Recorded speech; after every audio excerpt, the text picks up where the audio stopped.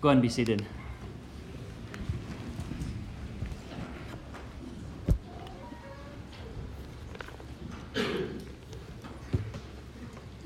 There's an irony in our worship structure. I don't know if you noticed it. Psalm 66. And before our lesson, we sang Song 66. And I'm just glad there's 4 sixes there, not 3. That's all I'm saying about that. On the 19th of October, 1944, a guy named Viktor Frankl, who was an Austrian physician and psychologist, along with many other people, was sent to the concentration camp in Auschwitz. And there, as he interacted with and he watched fellow prisoners, he began to ask himself the question, what is sustaining people here? In the midst of all of this tragedy, in the presence of all of the death and destruction, how is it that any of us are able to go on day after day? And he, as he survived that experience, wrote a book called Man's Search for Meaning, in which he concluded that those who endured the hardship did so because they had an enduring hope in the future. That there was this recognition of something beyond the concentration camp. In his book, he mentions how he resonates with Friedrich Nietzsche, who once wrote, "He who has a why to live can bear with almost any how." And we probably take this for granted because it's embedded so much in our belief system. But Christianity and our faith that has been inherited from a Jewish religion believes that the world is moving towards something. We believe that the storyline is reaching a climax. We believe that the linear events in life will culminate in an eventual fulfillment of all things. The best word I can think of for this is a word that we'll steal from Greek. The word is telos, which is defined as the goal to which a movement is being directed, an end, a goal, or the outcome. If you don't know what the word telos means, pay attention to the definition because we're going to use it an awful lot. What's interesting is that not all of the world religions have a telos in the same essence that Christianity does. A Buddhist writer reflecting on Buddhism says, "The Buddha Dharma does not speak of beginnings or ends at all. It is a religion of middles. In fact, it is often called the middle way." So within Buddhism, the goal is simply to develop awareness, the ability to see the events that are unfolding, and then to withdraw yourself from those events so that they don't impact or influence you. There is ultimately no movement in the world, and no movement for us as individuals.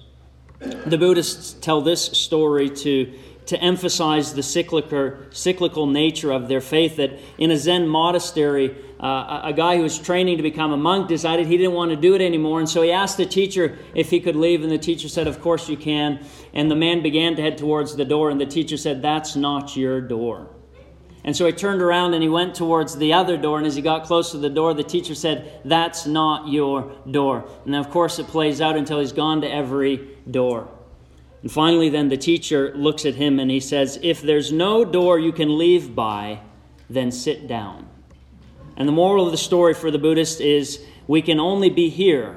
We can't leave always here. Do you see how that contrasts to our faith? That there is somewhere to go. That there is a movement and a directionality in our faith and in the world. And that there is a God who is playing out all things for His purposes. Psalm 66, I think, fundamentally reaffirms the movement or the telos of the world. And reminds us we are going somewhere. And we are heading in a very specific direction.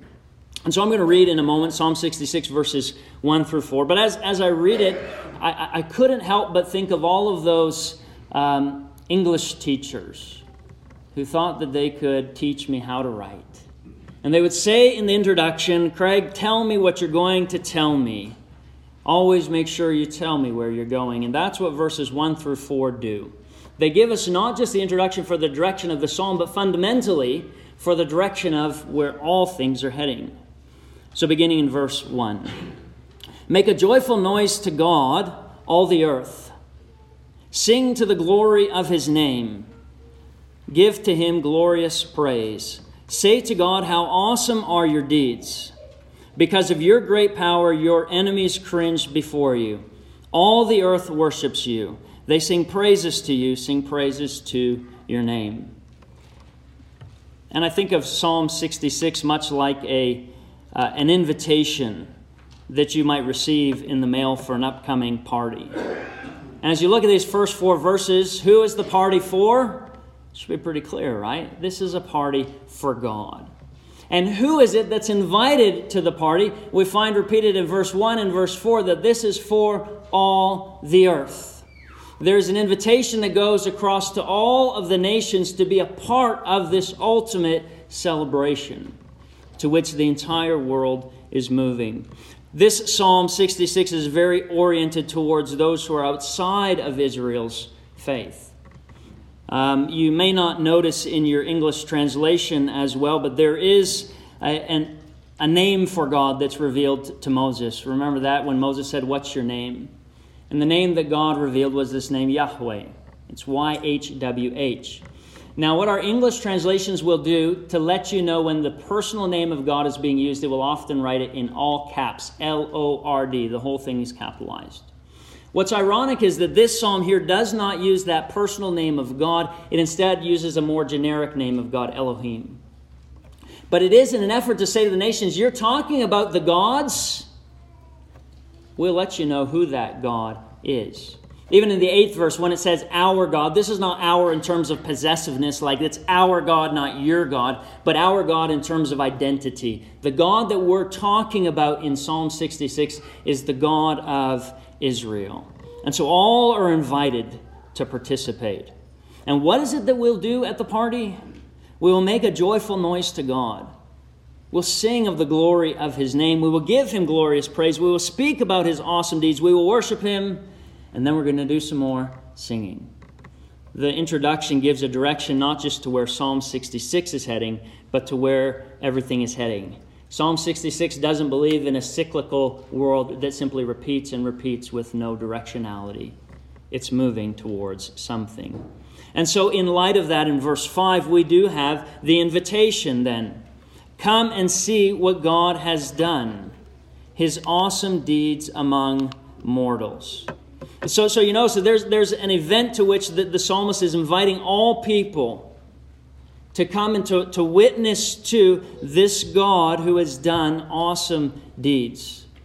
And so then he will refer to one of these kind of classic royal rumbles of the deities. When the God of Israel took on all of the gods of Egypt. And how did that end and culminate? His people walked through on dry ground.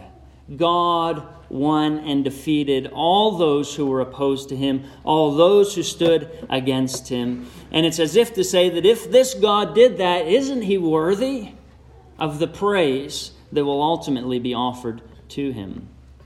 But I find in this section or segment a reminder for all of us. It's a reminder for worship. It's a reminder for evangelism, which is that we need to always be willing to move from general to specific. It's one thing to say, praise God for his awesome deeds, and it's another to begin to chronicle and to say, let me give you some examples of those awesome deeds. If you've ever seen the movie Napoleon Dynamite, when his friend Pedro is running for class president, Napoleon's got the line. It's going to get everyone to vote for Pedro. So Pedro, at the end of his speech, he says, what? Vote for Pedro, and all your wildest dreams will come true. Now, isn't that a case where you want a few more specifics rather than just a very general promise? See, how often do we speak so much in generalities about God's goodness and God's worthiness and God's praiseworthiness and all of those things, and sometimes somebody might say, can you just give me a specific, a story, a time, an event where God did something that was praiseworthy? Remember back to journalism class when you ask the W's, right? Who, what, when, where, how. People want, in the testimony of God, specifics, because sometimes generalities don't suit. And so what the psalmist does here is he gives these specifics. And the specifics is, first of all, what God did in that deliverance back when he delivered his people from Egypt. But it's not just that distant past. And he's going to go on in the 8th verse to give them more reasons why God is worthy of praise. Now I'm going to let you know, as we read the reasons, it does not resonate with us as modern readers. Here's the reasons the psalmist says why God is worthy of praise. Verse 8 and following. Bless our God, O peoples. Let the sound of his praises be heard, who has kept us among the living and who has not let our feet slip. So we're on board. Yeah, I get that. That makes sense. But here's the ongoing reasons for God's praise. For you, O God, have tested us. You have tried us as silver is tried. You brought us into the net. You laid burdens on our backs. You let people ride over our heads. We went through fire and water, yet you have brought us out to a spacious place. What I find so ironic about this psalm is that the things that the psalmist finds as praiseworthy are the very questions we ask against God. We would be far more likely to say, if there is a God, will we not be not tested? If there is a God, wouldn't we not be brought into the net? If there is a God, would there not be any burdens on our backs? If there is a God, would they not ride over our heads? If there is a God, would we not go through the fire and water? We take suffering as a sign that God somehow is no longer in control, that there ultimately isn't any movement or telos or purpose anymore. But here the suffering and hardship and then God's later deliverance is proof of his worthiness to be praised. It's not the only text where we have this sort of an issue. Amos 3:2, I think, is another one where Amos writes, "You only have I known of all the families of the earth, therefore." So God says this special relationship he has with his chosen people. And he says, because I have this special relationship with you, therefore. And what does the modern mind begin to do with that therefore? Therefore, I'm going to give you cotton candy and jelly beans and Ferris wheels and corn dogs. That's what the therefore should say, right? But the therefore instead says in the text, therefore I will punish you for all your iniquities. Wow. Because I have this special relationship with you, this is what I'm going to do. See, the testing results in the purification of the faithful, and it results in the praise of God. Therefore, it is seen as good and as something that makes God worthy of praise. See, one of the things that we need to remember as we look at our faith, that even in suffering, there is a telos. There is a directionality for God. We won't often be able to see the movement of it. We might not be able to articulate what God is doing, but for God, suffering is never for suffering's sake. It is about movement in the direction to which God is seeking for his people, that we might be refined like silver. And then eventually, when God's time has been completed, he will bring us out into a spacious place. See, when we lament, we need to be sure that there is a purpose and a telos in God's plans and purpose. The suffering is never the ultimate telos. Like we saw in our psalm last week, that suffering is for a moment, but joy comes in the morning. There's always movement. Now, as we talk about telos and suffering, I think that a temptation for us is often to stop prematurely from where God's ultimately bringing us and taking us. In my family, we have this issue, and I don't know if you've ever experienced this before. When we get into an elevator, I become hyper-vigilant because not everyone in my family is so vigilant.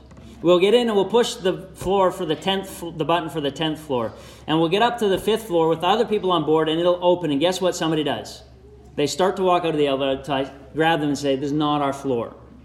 I think we do that sometimes with suffering. We're supposed to get somewhere, but we see the 5th floor, the door opens, and we escape the elevator, and we think that's ultimately where we need to be going. Here in this psalm, the ultimate end and the ultimate telos is not bringing the people of God into a spacious land.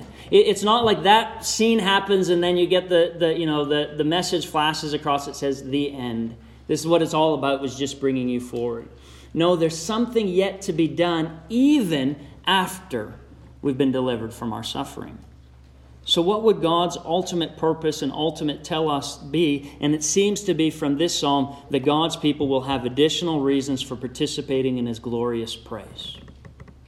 Through our suffering, God gives Himself more opportunities for us to speak of His awesome deeds. That's what we see happen in verse 13. I will come into your house with burnt offerings.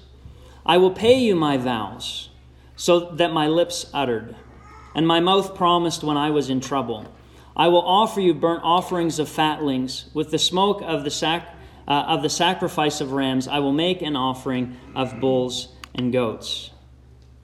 So you see and you recognize this movement, and this purpose is ultimately that we will come into the house of God. That we will do something in response from our time of suffering and as a response to God's deliverance.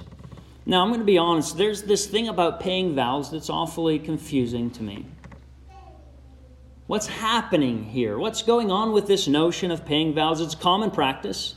In the Old Testament, you find it in Jonah 2:9. Jonah says, "But with the voice of thanksgiving I will sacrifice to you. What I have vowed I will pay." Deliverance belongs to God. Psalm 22:25.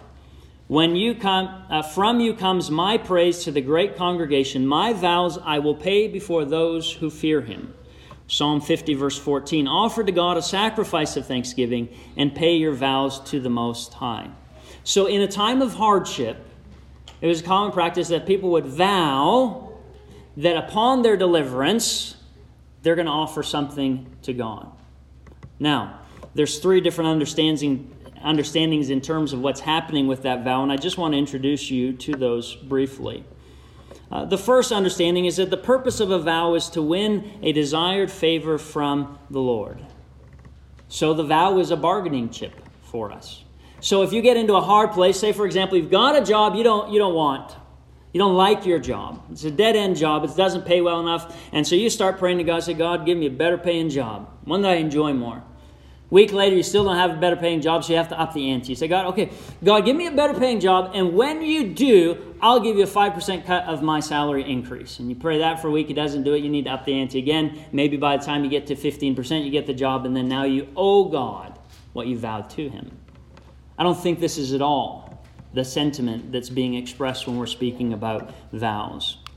The second understanding is that a vow is an expression of or a way of acknowledging something new about God or ourselves that was revealed in the middle of the hardship.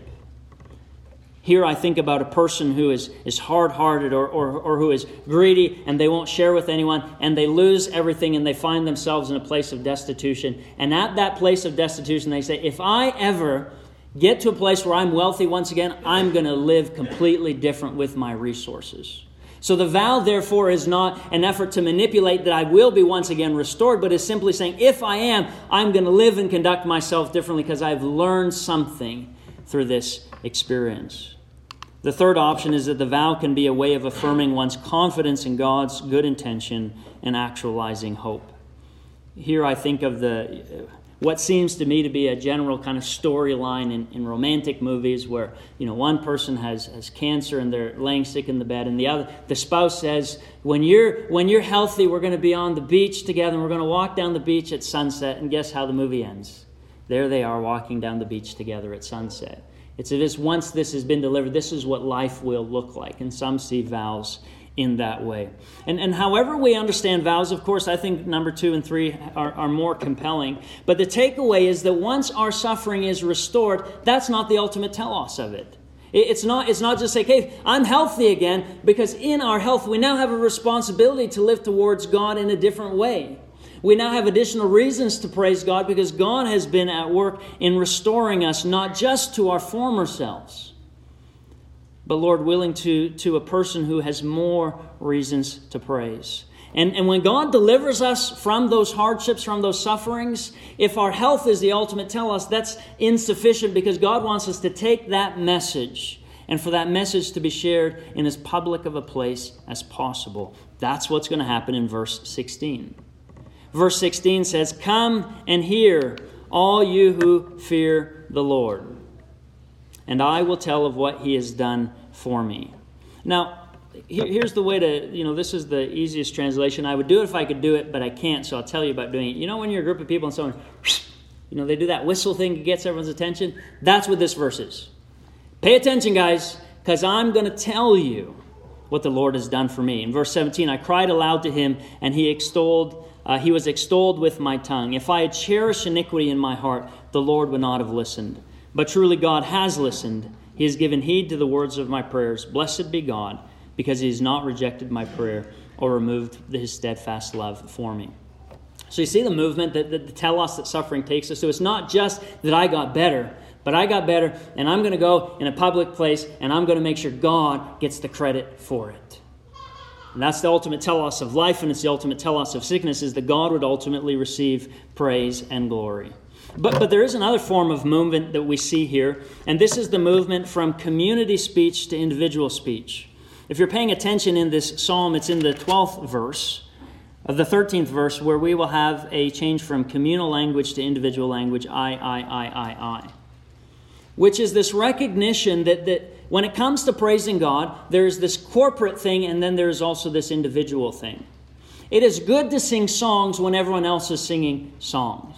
But at some point, your faith needs to develop in such a way that you're not just saying, "We believe this," but where we say, "I believe this." We worship God because it needs to grow into "I worship God because." This is the movement of our faith, where our faith becomes our very own. So God gives us these experiences that we ourselves might see his faithfulness, and as a response, we as individuals will testify in the midst of the people of God that God once again has done it. And so he goes to the temple. And he echoes in many ways what was done corporately earlier in this psalm that now becomes an individual thing. So you'll notice 66 verse 5 was a very communal call. Come and see what God has done. He is awesome in his deeds among mortals. That's the community voice and community calling. But now it transfers in the latter part. Come and hear, all of you who fear God, and I will tell you what he has done for me. We need to get to that point where we have our own. I will say what he's done in my life. The ways that I've seen him at work, and the ways that he's delivered me as an individual. Again, it's the move from general to specific, from community to individual. And so in verse 8, there are all the people. There is this group act of blessing God, and yet it culminates in 20 where an individual says, then blessed be God. So we want to grow and to develop in a part where we ourselves don't just corporately participate in this, but we as individuals do it because we have our own testimonies of God's faithfulness and of the ways that God has been at work. So I believe that the telos of this psalm is all about the praise and the worship and the glory of God. That's where individual elements of our lives are heading, and that's where the whole directionality of the world is heading. If it is the why that can sustain any how, the why is that we know. We know where all of this ends. People from all across the world, every tribe and every tongue and every nation, gathered around the throne, recognizing God's sovereignty. That's where it's all going. And we want to be a part of groups of people who do it, and we want to be expressing our own individual faith as we do it. And as we go through this life, we need to be constantly moving towards our individual concrete testimony of God's faithfulness. And so perhaps a question you can be asking yourself this week is, how can I use the events of my life as another source of glory for God? In what ways can God take these events I'm going through and give glory to his name? That ultimately the telos isn't about what happens with me, but what happens with God as he works through me. And so I wonder, and if we have time, but we don't, I wonder, what has God done that is praiseworthy in your life? I mean, if I open it up, would you have any specifics? Would you simply be able to say, well, God is good? Or could we say, what's something that's happened to show God's goodness? And I think that we'll find that there are so many specifics. So many examples of God's goodness and of His faithfulness.